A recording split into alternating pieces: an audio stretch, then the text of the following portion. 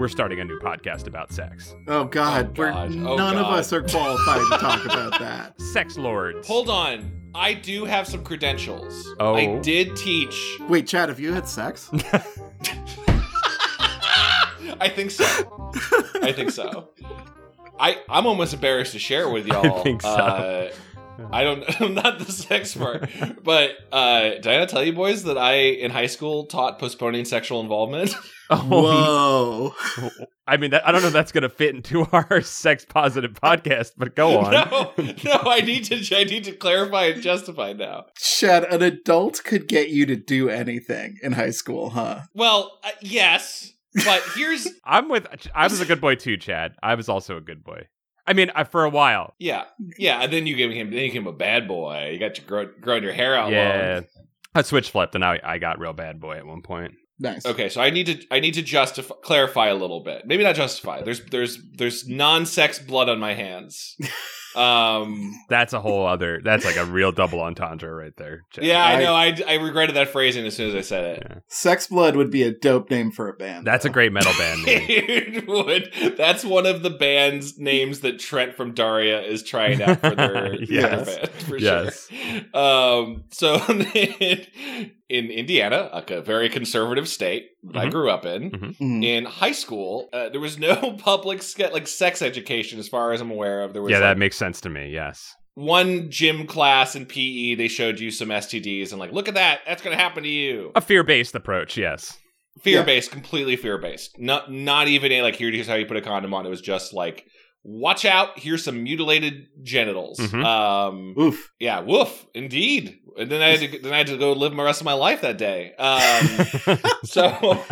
But there was a government-funded program called Postponing Sexual Involvement, PSI for short, for those in the know. Wow, that's a lot of pressure. That's a PSI joke. Nice. I'm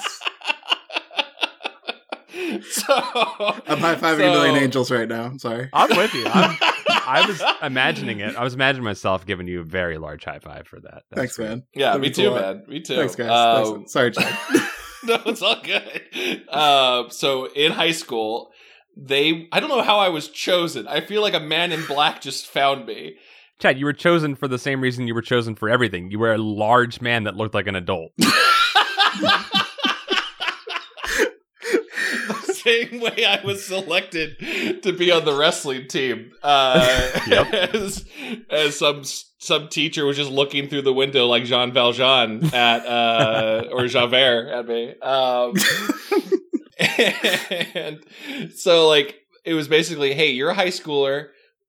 We are going to train you over a couple of weekends. And then you will go for probably 8 or 9 days throughout the year. You will get to leave school in the middle of the day and get excused from your classes. So first bonus right there. Please lay this all out. I'm going to tell you how they screwed you so bad after you're done. Sure. Okay, please. I mean, yeah. I mean, I can tell you right now, you just said you had to give up your weekends video game playing time.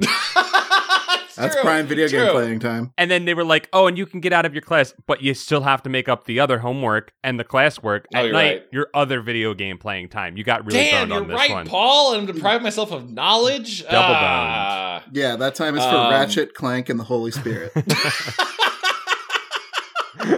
And so I would go with other high schoolers in my school. We'd pair up. They tried to usually have it be a guy and a girl to go to middle schools in the district. Oh, wow. And we would go and talk to those middle schoolers about postponing sexual involvement. Usually it was a class of middle schoolers who thought we were the lamest in the world. The teacher in there would do the very cliche, all right, I don't have to teach for half an hour. I'm going to read the paper. And then we would just start going through I'd say a 300-page document book about ways, at the very best of lessons was about telling people your standards on, not going farther than you're willing to go sexually at this time. That's fine. That sounds more like a consent workshop than anything. It was that part. I think it was really weird because it was a bunch of progressive kids and our teacher, our mentor was, her name was Mrs. Cruz. She was great. she was basically like, we'll take the most progressive pages out of this document and focus on those and less on the other lesson plans that are like the only way to not get pregnant is to not have sex, 100% guaranteed. You shouldn't do it. Like, just like save yourself. Chad, I was going to call you a sex narc, but this is pretty punk rock of you. Thank you. I thought it was pretty cool of me to go and talk to middle schoolers about. It was very much always me. I thought it was obvious to the middle schoolers who were only 4 or 5 years younger than me that I am a dude who is not getting laid at this current part of my life, and I'm telling kids about all the choices I'm making to not have sex right now. Very empowering. Very empowering. I think it is punk rock that you worked within the system to fight the system, though. Yeah. Thank you. Yeah, you. Well, it's a sabotage. Yeah.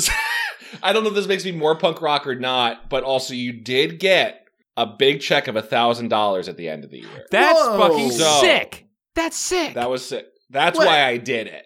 So I did it for 4 years and got like $4,000 for my college fees. And I was like, yeah, I'll do this. I'll leave school and get $1,000. I would tell middle schoolers their dick will fall off if they look at it too hard. If they gave me $1,000. In high school, Clearly from some $1,000? government fund somewhere that Mike Pence like signed off on. Yeah, it was really, really weird. Okay, if you had told me that up front, then I would have been okay with losing the video games time. You're turning that into fun money. Yeah. $1,000 buys you a fucking car in high school. Yeah, for real. It did. Buys you a lot of video games. You could have gotten yourself a nice Nissan Stanza to start off your driving times. When I was like in high school, I would compromise any one of my morals for the $1,000 paycheck. Hell yeah. I think I'd still maybe compromise my morals for $1,000. I'd at least think about it. I do need $1,000 pretty bad. So yeah, I know inflation has risen. So maybe now it's like that's like $2,500 at this point. Oh my god, $2,500! I can't even imagine that amount of money. I know exactly what I'd do with that. I'd put it away and try and forget I have it. That's what I do with all my money. Mm-hmm. Don't remember you have it because then you won't anymore. Mm-hmm. But also then don't forget that you had gold buried under your house because therefore then you don't have that value. One day life is going to make you use that gold. That's the key that you got to live with. Yeah. I think the only thing buried under my house is some Crazy Bones, and I don't think they're worth very much. Sorry, when you say Crazy Bones, you know what Crazy Bones are. You gotta know what Crazy Bones are, dude. It's part of like the Tech Deck Pog craze. No, it was like the Crazy Bones. Yeah, it was the bridge that carried us from Pogs to Tech Decks. Yeah, great. I'm looking at. All right, so Crazy Bones were little plastic dudes that you could flick. No. Yeah. So the idea was it was just marbles. Like you're just playing like some cool 90s marbles. Right now, yeah. You were just playing cool 90s marbles with like Garbage Pail Kid faces on. This is Choking Hazard the toy. Yes. Oh yeah. This killed some kids. Which made him cooler. Not as much as Gak, but this killed some kids. No, yeah. Oh my god, I missed out on this toy fad. So you got some Crazy Bones. There's a Crazy Bones Nintendo DS game. Yeah, this was a cool thing. I didn't play Crazy Bones, my siblings did. I was just out of the window for Crazy Bones. Yeah. So what are you actually playing when you play Crazy Bones? It's like marbles or bowling. You set up a bunch of Crazy Bones in the middle, and you set up like your 5 best Crazy Bones, and you flick those at the other Crazy Bones. When you knock them down, you get those Crazy Bones. Oh, we played that game. We just did that with rocks. Yes. Yeah, that's free Crazy Bones. It is free games, but just that's open source Crazy Bones. It is legitimately just marbles. If they did Squid Game in America, that one really intense part would be played with Crazy Bones. And one of the characters would eat a Crazy Bone thinking that it's a gummy.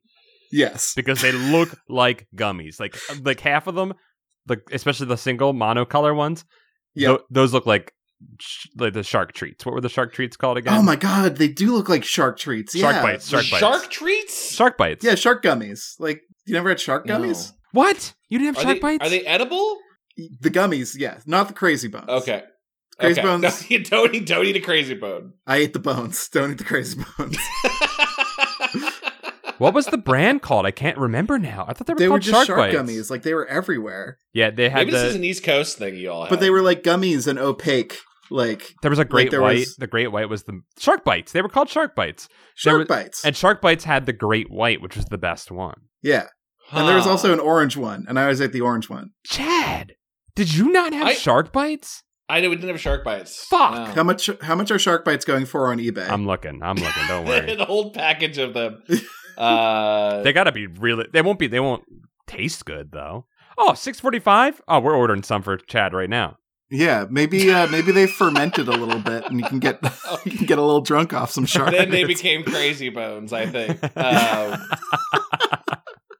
Gummies can never go bad; they can only become Crazy Bones. There should be more Shark Bites in Doomsday Bunkers for sure. I want that. I just gotta say that was a moment of pure genius that just happened right there. I want that to be the tagline for our show. Gummies can never go bad. They can only become Crazy Bones. By the way, if you've reached this point in the podcast and you're like, why aren't they talking about a Goosebumps book? This is Camp Goosebuds. This is where Paul, Chad, and I just talk about what we're thinking about. It's basically like the intro to most of our actual Goosebumps episodes. Yeah. But we stretch it out for an hour because we just like talking to each other. It's the whoops all marshmallows of podcasts. Yes. Something went wrong at the Goosebuds factory and a lever broke and all banter came out. And if you're like, wow, Camp Goosebuds, that sounds great. What a great series to begin. Well, actually, we've made quite a few of these. And if you throw $1 at our Patreon at patreon.com/goosebuds, you can listen to a new one that went up this month. And also, like, I don't know, like 100. Like, we've made so many of these. How many years have we been doing this for? I don't know. More than 6. Yeah, we determined I entered the scene in 2017. So I've been here for 4 years. I think guys might have been doing this like a year or two before that. Good God. I have been doing this podcast longer than any romantic relationship in my life. Wow. Nor job, nor institution I've been a part of. Wow. I have Goosebuds. Yeah.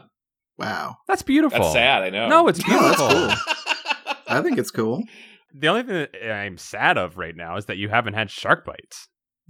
Yeah, I'm actually really bumming that Chad doesn't know what I'll be honest, about. I'm looking at those white ones. I do want to eat a white one just to see what it tastes like. It tastes so good. It's like this. It's creamy. It's a creamy one. Yeah. It's fucked up how good it is. It's really messed up. This feels like an East Coast. This feels like a coastal thing. Like, I didn't get Shark Bites because I was landlocked. Not many sharks in Indiana, so. If you guys saw these in Indiana, you wouldn't have known what to do with yourself. It would have been like the first time someone saw a TV on the boardwalk in Atlantic City. Yeah. We need a... Go, Gavin. No, go, Chad. Go. Oh, I was just going to ask if you all, by comparison to the East Coast, like when you learn about Indiana history, for some reason, every like geology teacher, both in elementary school all the way through high school, tells you the lesson about the Great Glacier during the Ice Age that made Indiana what it is. Well, Chad, not to take the wind out of Indiana's sails. I know the glacier was in other states. I know. Okay. Massachusetts also had a glacier go through it, and that's what made Pioneer Valley a place where I lived and got drunk for almost a year. Hell yeah. But see, I like that. I like that the glacier is this like ominous thing from our ancient history that made our places of residence unique. Indiana, they learned about, maybe if you had a valley, we learned about how the glacier went across Indiana just like a bulldozer and made everything flat. Yep. And they're like, and that's why it's all cornfields. Everything's flat. You're like, thank you, Glacier, for making me the most boring state. The verdant land that we reside upon. Thank you, Glacier. Yeah. And that's why everyone in Indiana gives praise to the glacier. In the winter, we look towards the north and go, hurry up, Glacier, take us again. The mighty glacier will come again. And the mighty glacier flatness. will wipe this all free. I always think about, with Indiana, I think about one of my favorite authors is from there, Kurt Vonnegut, Mr. Indiana. Oh, we got Vonnegut? Yeah, baby. It's weird. He wasn't listed in my mall. They had banners of Indiana alumni called the cream of the crop. And it was like David Letterman and Jane Pauley from Dateline and no Kurt Vonnegut. What? That was not included in the list. I guess that Kurt Vonnegut didn't respect the Glacier enough and was banned. Maybe The Glacier has slowly turned its back on Kurt Vonnegut. An inch a year at a time. Dude, now I love the Glacier as like a symbol. Like, Right? I kind of want to devote my soul to the Glacier too. And I want like a high school football team called the Glaciers. The Glaciers. The Glaciers. Yeah, I like it. They're slow but strong. Yeah. Can you imagine how intimidating that football team would be? Just slow, arms linked like Red Rover, slowly walking across the field going, nuh-uh. The state flag, or insignia rather, of Indiana is one Mr. Paul Bunyan, I believe, on there. What? No, it's not. What? Okay, it's an ox and a man with an axe, so I just assumed it was Paul That's Bunyan. not true at all. The Indiana state flag has no... No, not the bovines. flag. No, this is the seal, Chad. The seal. Yeah, the seal, flag. dude. The flag has a torch. You guys just have a torch. Yeah, But- we have a torch, and the stars represent the... Oh, I've never seen the seal of Indiana. That's it. It is a bovine hopping a log joyously as a man cuts down a tree. I say small Paul Bunyan chops down a tree. Small Paul Bunyan. Small Paul Bunyan. The seal of Massachusetts is racist, but our motto is good. Well, let me Wait, see. how is it racist? It's just a Native American person. Let me see. Oh. Like Oh, no. in sort of a I don't know. It feels mascotty and bad to me. There are a lot of petitions to change the seal of Massachusetts to be something. Sure. that isn't Oh, yeah. terrible. It is just a Native American caricature just standing there. And a disembodied arm with a saber in it too, which is strange. Well, the disembodied arm with the saber is the part we should keep That's because cool. our motto is "This hand, an enemy to tyrants, seeks with the sword a quiet peace under liberty." Oh, beautiful. Yeah. Oh, I love that. Get Yeah. that tattooed on me. And then we put the symbol of a person who we were tyrants to underneath of it. That's cool. Yep. Yeah, that's not so great. So Massachusetts, if the entire state of Massachusetts, if you're listening, maybe start making more of a stink about how much our seal sucks because branding is important. Here, let's see what Pennsylvania's up to. This This ought to be this good. is the slowest dredge through progress on all of our Native American named sports teams and cities and government. Yeah, we really should be quicker about. Are they Ours- still called the Washington football team, by the way? They renamed themselves like babies? No, We they're can play still and just name themselves- Washington football team. That's insane. That's crazy that they refused to come up with a new mascot. I think it's great because they're just like, hey, we're just gonna stay out of trouble here. We're gonna keep this. maybe. I feel like they're sulking like babies. Like, oh, Yeah, no, I took no, it as like we don't want to play this Oh, I game, so we're just see, taking our I toys see. and leaving. I guess everything we do is bad, so we're not going to have a name, I guess. We're just a football team. Washington football team. Pennsylvania's is cool. It's a fucking eagle with I assume a baguette in its claws. Scream! Scream! Baguettes for all! And then a cool boat, a workman's plow, and then Oh, I love this. I'm gonna say 3 salt shakers. Nice. Yeah, that looks like. Yeah, what is that? 3 hammers? I don't know what or maybe mushrooms? That's wheat. That's bound wheat. Bound bushels There you of go. wheat. Yeah. Aha. Sure. You all really got everything going for you in Pennsylvania. I know. Yeah. Unless it's 3 mushroom clouds predicting the end of Pennsylvania. Predicting the Third World War. When the glacier returns and then destroys Pennsylvania because we deserved it. We deserved it for some reason. Paul, correct me if I'm wrong, but I believe the motto of Pennsylvania is friendship. Yeah. Well, you've got a friend in Pennsylvania. Is the Nice. Oh, I love that. is That's our- the slogan. Is that That's the our motto? slogan. I don't know. Hold on. I'm looking up our motto here. Are they different? Where I believe the motto is just friendship. ours is cool. Virtue, liberty, and independence. Ooh, that's great. I love Yeah. that. Yeah. What were the 2 states that teamed up to fight the king together? We're the first 2 into the fight, you know? Monpa. America's Ma and Pa. Meanwhile, I think Indiana was like, I guess we'll go with the Union. I feel like it was what the United States thing. Oh, when we got to that point, yeah. Indiana come about? Indiana. This is not indicative of a normal. I don't know what a normal Camp Goosebuds is, but we don't usually go into state talk so hard. Yeah, these are usually meticulously well researched. We're not usually just coming up with this stuff on the fly. Definitely. My reference of Indiana leaders already is just what was hanging in the South Bend, Indiana UP Mall food court. That's my history lesson. So I don't know anything. I think Indiana's had some really good, like, cool stuff. Not politically, but you guys have Kurt Vonnegut. You guys have Kurt Vonnegut. Sure. You guys had Parks and Rec. That was dope for you. Love but that was a fake town. But I love that for you. I did. We were all very happy about Parks and Rec. Yeah. I need you to go back to Indiana and try and sell Kurt Vonnegut to the people of Indiana again, so that they can adopt him. And I think that how we do this is obviously with some sort of parade. Mm-hmm. Since We'll fly his butthole flag. We'll use his butthole flag as one of the things. I was going to say we should have a giant corn Vonnegut. Ooh, like a Wicker Man. Yeah. Wow. And then we light him up and he just distributes popcorn everywhere. I love it. Dude, at the end, light the Wicker Man. And then after we light him, from his chest, before we light him on fire, we'll pull the glacier from within him. It's in his heart. The glacier was in his heart. Wow. Fire and ice. Fire and ice. And then there's a big banner that says everything was beautiful and nothing hurt. And And people are like, yeah, that sounds nice. I can put that on a Hallmark card. That's a good Kurt Vonnegut quote. It is. I gotta reread some Vonnegut. I was thinking of him last night because Dom was telling me about a book that he found of his, and I was one I hadn't read. God Bless You, Mr.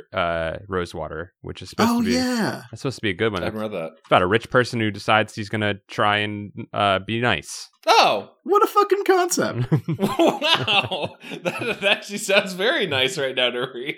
And it looks like it takes place in Indiana. All right, that sounds pretty good. I got like a book of his short stories from my school library when they were liquidating a bunch of their supply. What is that? That's Welcome to the Monkey House is the one, right? Yeah, Welcome to the Monkey House has like the good, like the weird good stories in it. It's got the sexy stuff in it. Yeah, the real hot stuff that he wrote. Yeah. I'm also actually I'm very naive on a lot of Vonnegut's We work, joke, but Vonnegut had boobs in his book, and he drew the boobs. He drew the boobs in there. Yeah. Yeah, which is the one that Slaughterhouse 5 has boobs, and they teach it in school. There's boobs in that book. Yeah. There's one of them has a diagram of a vagina, and I can't remember which one. That might also be Slaughterhouse 5. Yeah. I think so. It's like, right? It's like in the future, them talking about what humans were like, and they're like, and here's a diagram of what a vagina looked like, and it's a little crude sketch. Yeah, his little someone in middle school going like, "Hey, Chad, look at this. Yeah, look what's in this book in our Catholic middle school library." Yeah, that one and Cat's Cradle has a butthole in it. Nice. A draw-in butthole. Did you recently reread Cat's Cradle? No, I haven't gone back. Dude, Kurt Vonnegut was like a early 20s like staple of mine, but I haven't gone back. I just haven't tried to go home again. You know what I'm saying? Yeah. I'm not sure I'm ready. He was so important to me in my teen years, and like I'm worried I'm gonna read it again and be like, oh, it was just okay. I think I reread... Oh, like it's not as edgy as you think it is now as you're an adult or something? I reread Slaughterhouse 5 maybe like 5 or 6 years ago, and it was as good as I remembered. I feel like Slaughterhouse 5 is one of like the few books they made me read in high school that really held up. I mean, Frankenstein is another one, because that fucking trucks. You were just talking about reading Frankenstein in high school. I was just talking about reading Frankenstein, and I can't stop thinking about it. I should probably reread Frankenstein. You know, I've never read it. It's a good one. It's great if you're a teenager, because it's got all the why was I born angst that you could want. Oh, yes. I did. Yeah, it's literally I did ask me bored. I just got all of that from Final Fantasy VII. Dude, drink it from the source. Get it straight from the tap. So you're saying that Final Fantasy VII was just passing on some knowledge from Frankenstein? Absolutely. And I'm not saying that ironically or anything. I mean, that's probably 100% right. I'm saying that legitimately.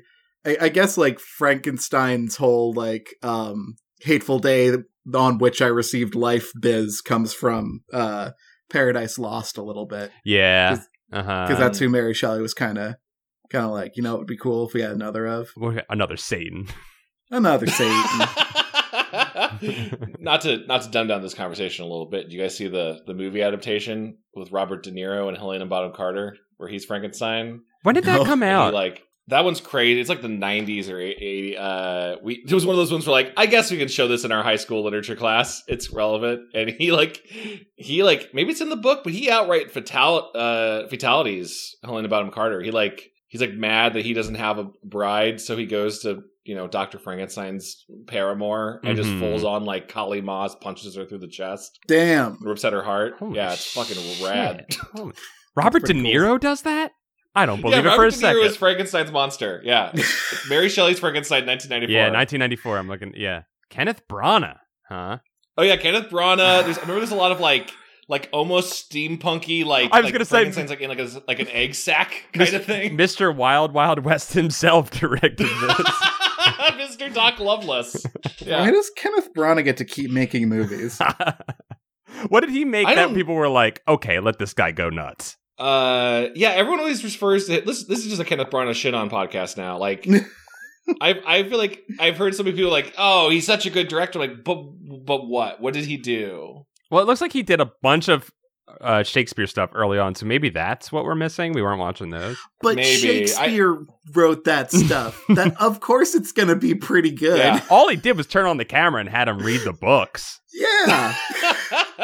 I remember being pissed. I haven't seen the new movie version of Murder on the Orient Express that came out in 2017. Oh yeah. But he directed it, I think, or at least plays Hercule Poirot.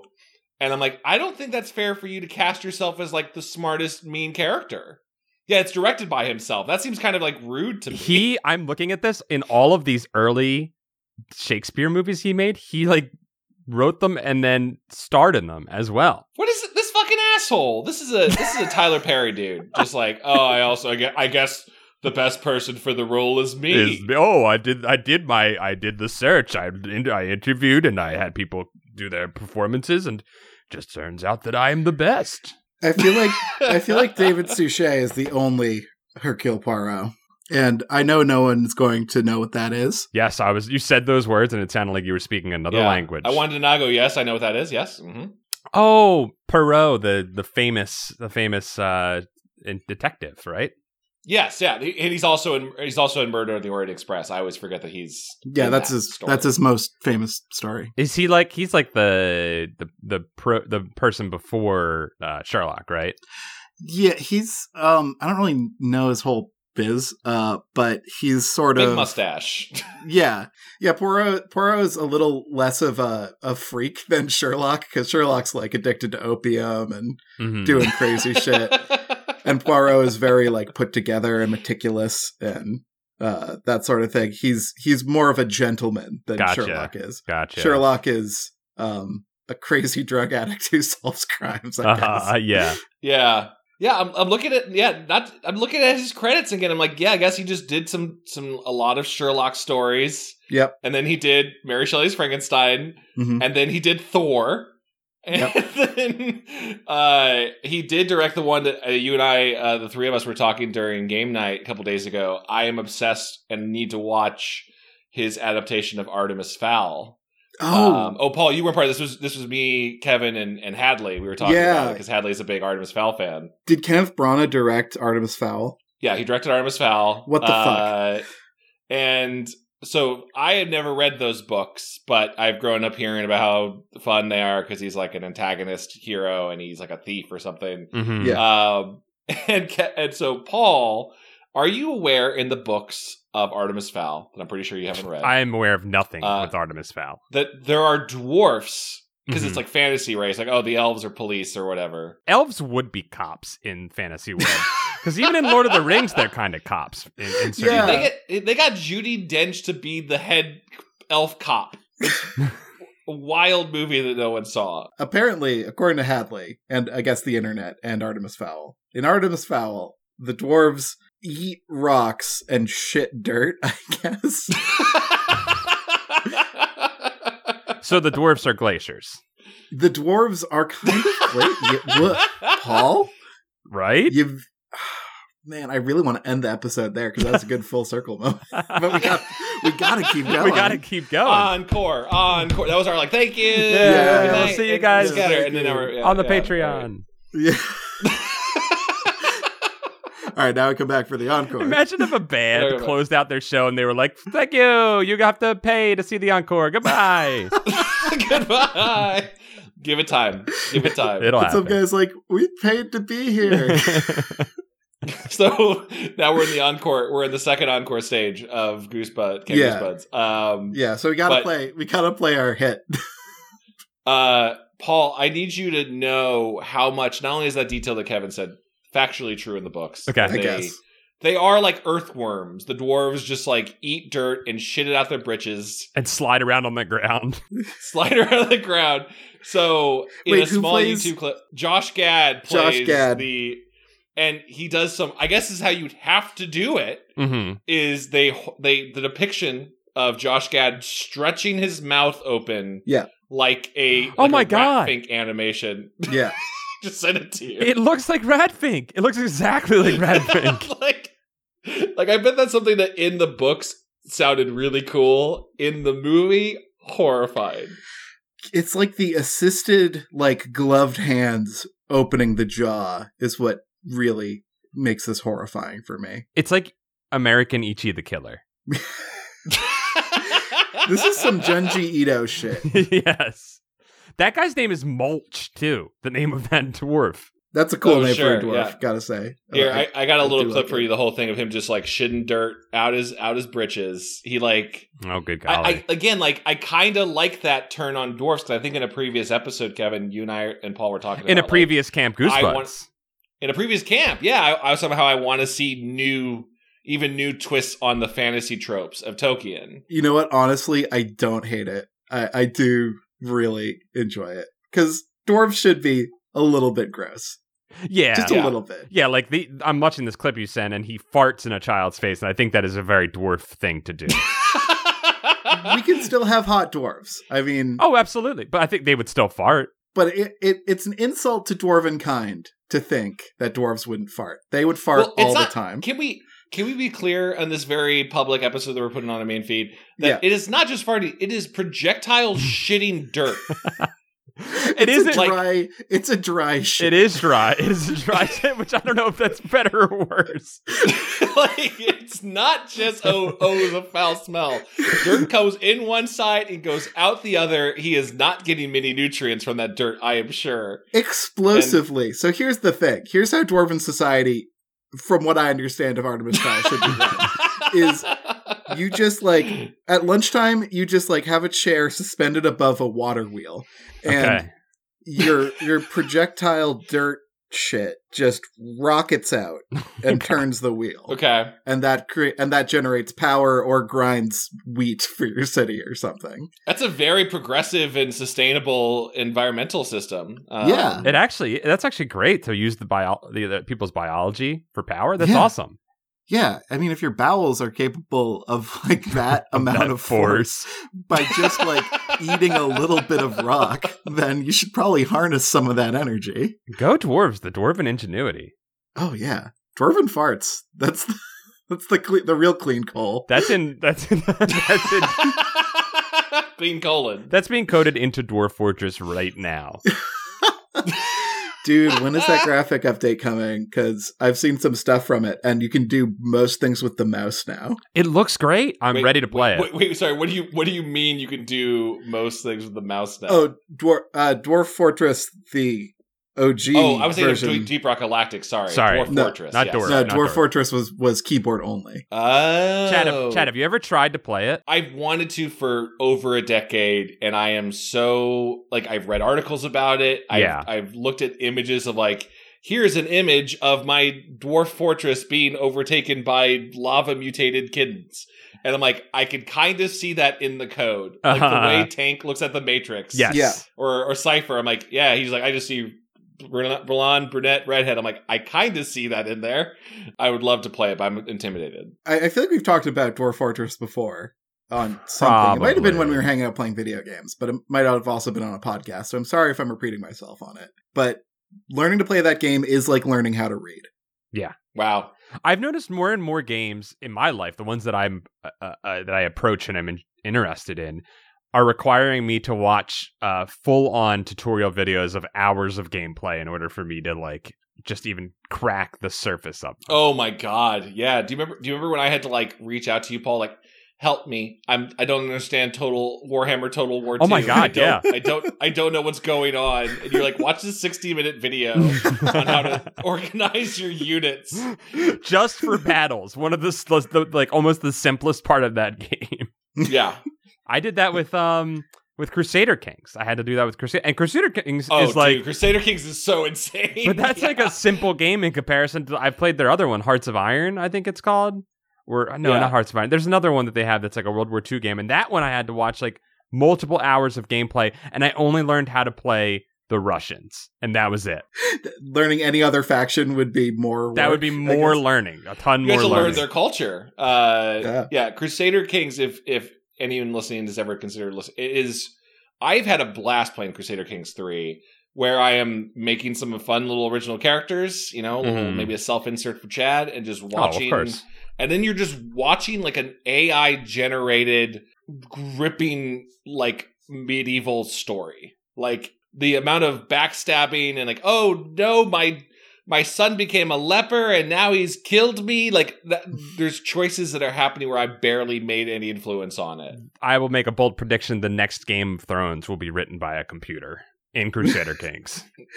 Might have been better. I think so. Might have been better. I hear Wildermyth is a pretty good one for procedural story generation. Oh yeah, that's that indie RPG where like everything looks like paper dolls. Right? Yeah. I know Hadley played a bunch of it, and it seems like it's really, really deep as far as like bringing up stuff that happened like hours ago, cool, and making it suddenly relevant. Like little things add up in that game, which I find pretty cool. Oh, and it's like a tactics game too. That's fun. Yeah, I've had my eye on that one for a while. Yeah, that's cool.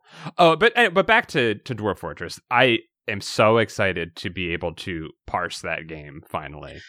Graphical Dwarf Fortress, I think, is going to be a big deal. Yeah. That's the one where it's like swapping out, like, instead of a green U that symbolizes a captain, it'll actually be like a sprite or something. Oh, right? yeah, it's like full on. Yeah. Yes, and also the controls are being redone to be more understandable.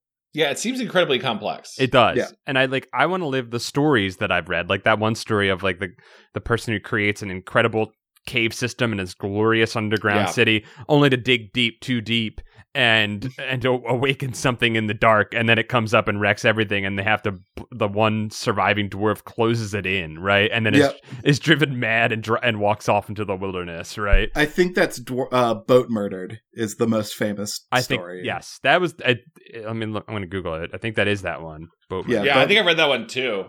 Boat Murdered is a great account of what makes Dwarf Fortress great, but there's so much else. Like going into the glacier biome, glaciers are coming back, and building an ice pyramid, and then being like overrun by zombie yetis is a favorite memory of mine. That's cool. That happened to you. Yeah, because like at a certain point in Dwarf Fortress, you're like your fortress is kind of stable, and you have to start making problems for yourself. So like you start building a giant mega structure, like a big coliseum, or like a water gate that traps mermaids inside, so you can harvest them for mermaid bones. Jesus Christ! I mean, mermaid bone sells for a lot, so I'm sure. Yeah, no, I imagine there's a lot of dwarven machines that run on mermaid oil or something. It's funny because like you have to pick like the general alignment of where you're settling. So when you pick a place to settle, it'll be like, this is good, neutral, or evil. If you settle in like a good part of the world, you're essentially the evil force there because because you're invading. Well, because the only meat you can eat is unicorn.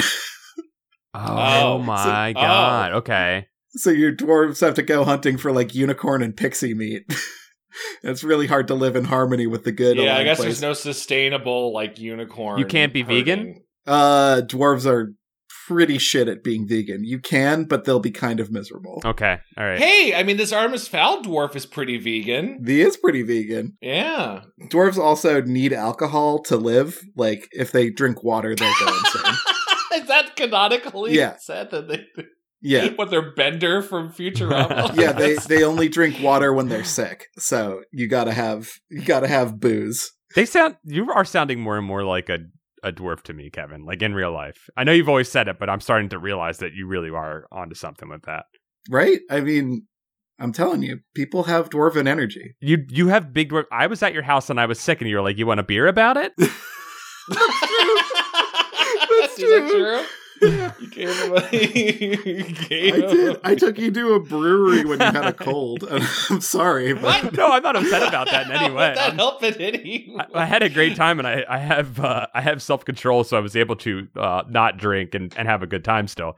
But I was definitely like, that is not how I would solve my sickness problem typically.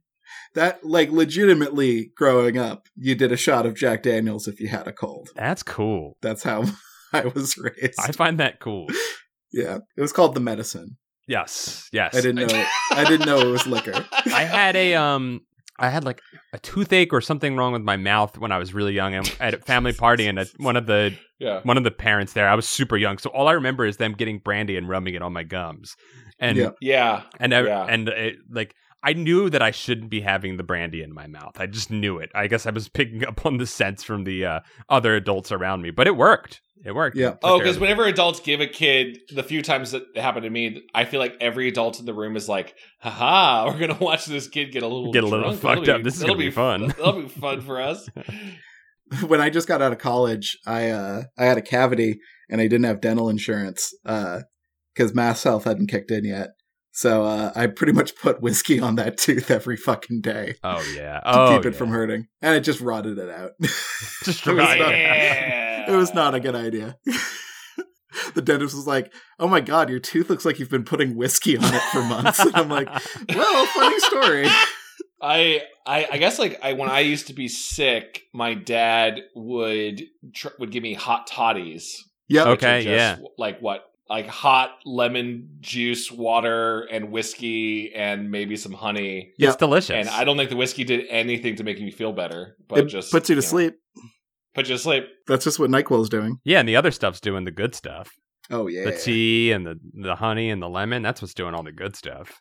I wish we could go back to like the Western times, only in that when medicine was just like bottles of cocaine. I was going to say, I don't want the bone saw. I'm not trying to deal with the bone saw. No, horse doctors, all that kind of stuff. Don't want to deal with that. But like a man can show up in a cart and just sell you liquid heroin. Like, I mean, I live in Philadelphia, Chad, and I'll assure you that is still happening. Oh, it's funny because it's true and sad. It is still sadly happening. Oh, see, we have the pineapple and mango with cayenne pepper on it. Oh, I love that. Can I just say I love the mango with the pepper on it? Oh my God, yeah, that is something that sadly I don't know why. I don't know why that is seemingly only in LA, because I'm sure there's places that sell it in Philadelphia, but that is so prevalent there. Maybe it's because mangoes are good there. If next time you come out to visit, if you're in the mood, we'll just say we're just going to head into a random neighborhood, and after about 10 blocks, we'll have crossed someone selling them on the corner. I mean, I'll go nuts on a mango. Oh, yeah, and with the tagine on it. Woo! Mm. Oh yeah, Woo! Very very good.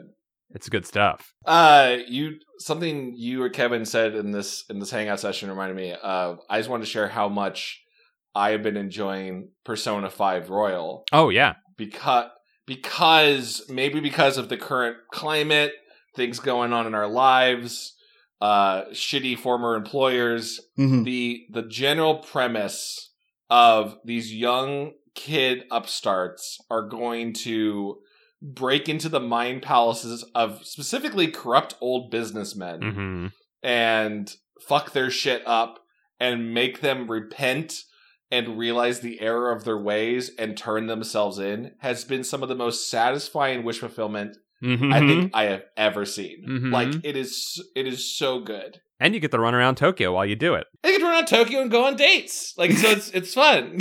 You get to... That, as far as like what I want to see in a video game, making the rich suffer is pretty fun. Yes. Yeah, it's weird to go straight from Psychonauts 2, which I adored, which kind of has a similar premise of going into people's minds and helping fix their issues. Right. Which is more like, they make a very big point of like, you don't change someone's mind. You really just help them get over the stuff that they already are dealing with. Mm-hmm. So it's more empowering to that person. In Persona, it is like, no, this dude is a corrupt guy running a burger franchise chain. We are going to break into his mind palace that is structured like a UFO with robots everywhere. Mm-hmm. And we are going to steal his manifestation of his deepest desires so he realizes he's a piece of shit. Yep. And it is, very, very fun. I think, as a former Catholic, Mm-hmm. the idea that guilt can be reapportioned for the good of society strikes a chord with me.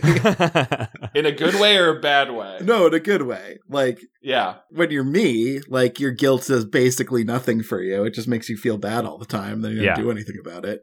But if someone who actually had power could feel a shred of guilt, like, Yes. Yeah. that would be pretty cool.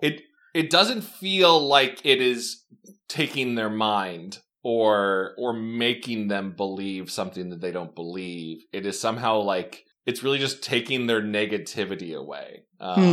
So maybe that still is. It's like a metaphorical thing that I think is interesting. Well, Catholicism definitely does not take your negativity away. No. It just turns it inwards. Yeah. It's mostly like you yourself are bad and you should feel bad, right? Yeah. You are inherently bad. You never could have not been bad. You were born bad.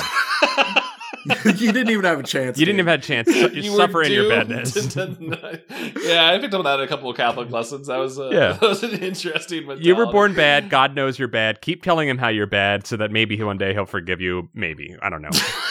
God's favorite song is "Oh Lord, I suck. I suck so bad. Never had a chance. But hey, what are you gonna do? You want to hang out? Maybe forgive me a little bit."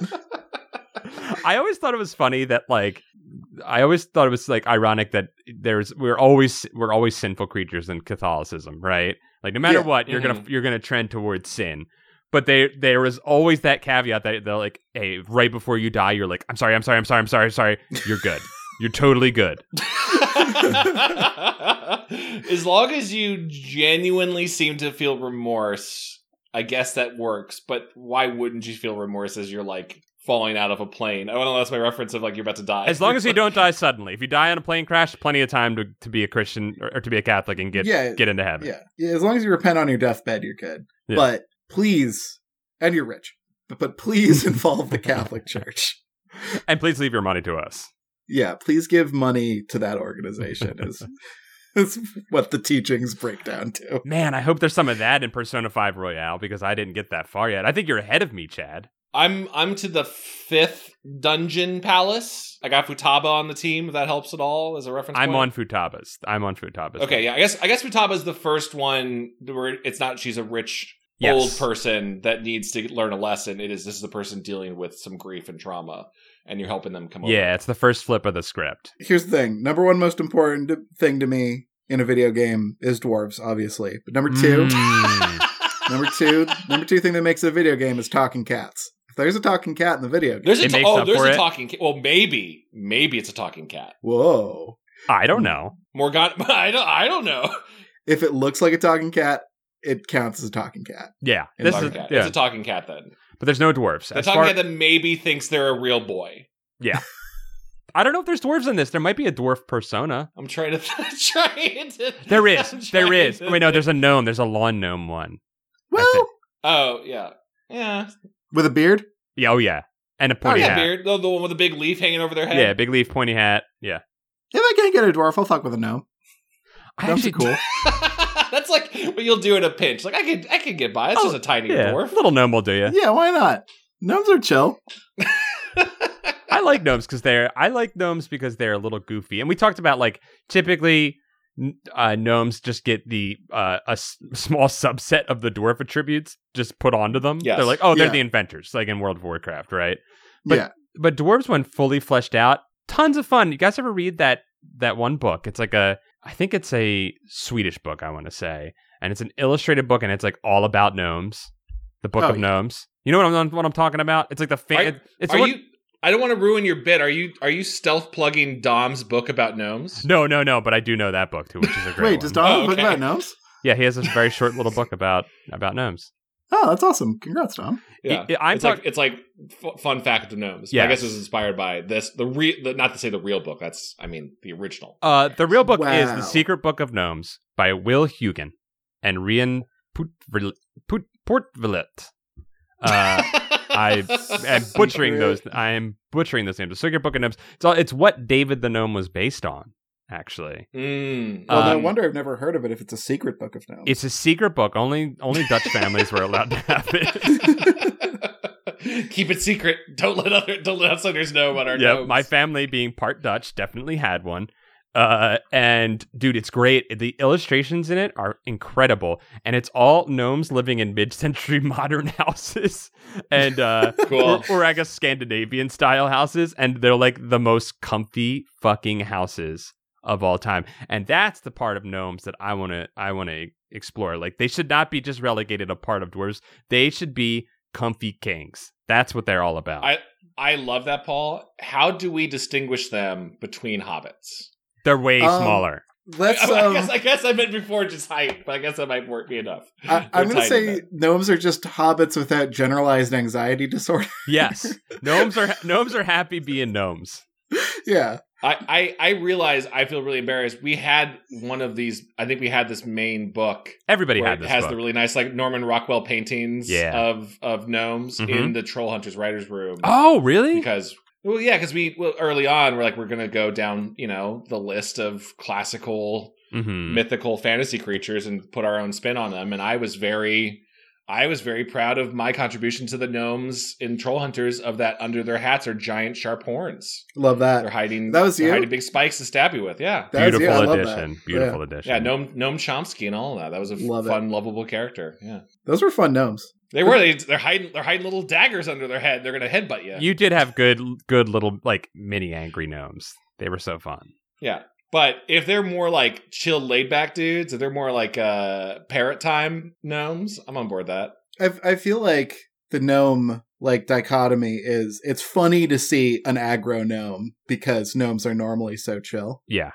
Yeah. Like, I feel like the gnome energy is just smoke weed every day and eat a big bowl of stew.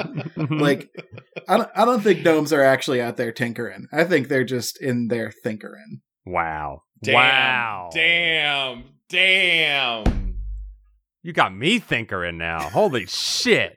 I want to get that stitched and hung up over my mantle of a little gnome getting real high. Yeah. Okay, I want that with a gnome getting high and the gnome thinking about gummies don't get old, they just turn into crazy bones. That's what I want on my body.